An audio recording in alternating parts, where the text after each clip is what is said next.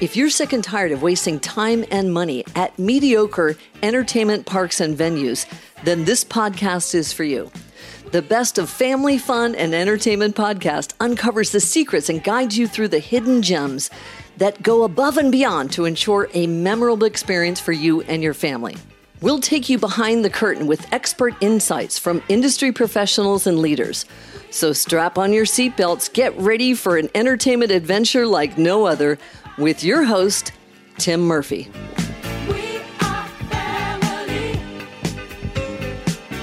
There are safety sources that you can check out whether there's been some problems with a park. First off, just to kind of give you an experience of all water parks, amusement parks, family entertainment centers that have attractions that people are physically going to ride on something. First, will be inspected or should be inspected by a third party that's not owned by the company. They're going to have their own maintenance team that takes care of these attractions, but a third party, at least annually, will come out and inspect it. And depending on what state you're in, the state will have different requirements. The requirements are different in California than they are to Florida as they are to Texas. But the bottom line is there is a state inspection that comes usually, if they're done it correctly, after an outside third party will do an inspection on all attractions. And that third party state, all different meaning they're different named from state to state, what those departments are. But that third party will give its blessing or say, no, we're going to tag this out until you fix something if there's a problem.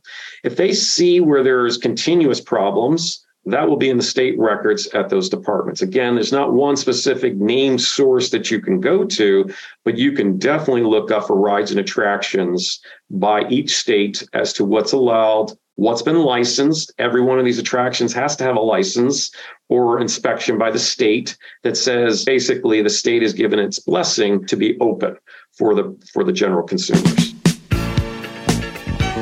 That's it for today's episode of Family Fun and Entertainment. Head on over to iTunes and subscribe to the show. One lucky listener every single week that posts a review on iTunes will have a chance to win tickets for a family of 4 in our grand prize drawing. Be sure to head on over to thebestoffamilyfun.com and pick up a free copy of Tim's gift and join us on the next episode.